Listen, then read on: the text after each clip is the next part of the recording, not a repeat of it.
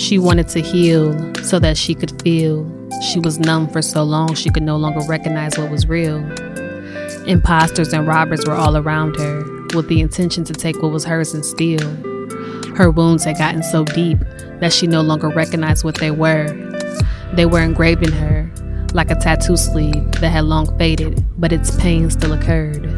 Like it, she tried to wrap herself in plastic in hope she'll be protected from the world, hoping that if she modified her package, she wouldn't have to acknowledge the issues that were sent to her, but never addressed. Hiding them all inside and hoping her newly bought aesthetic would somehow just take care of the rest, seeking the approval of what he says and she says because, in her mind, they're the ones who knows what's best. Now she's confused because that didn't seem to fix what was broken.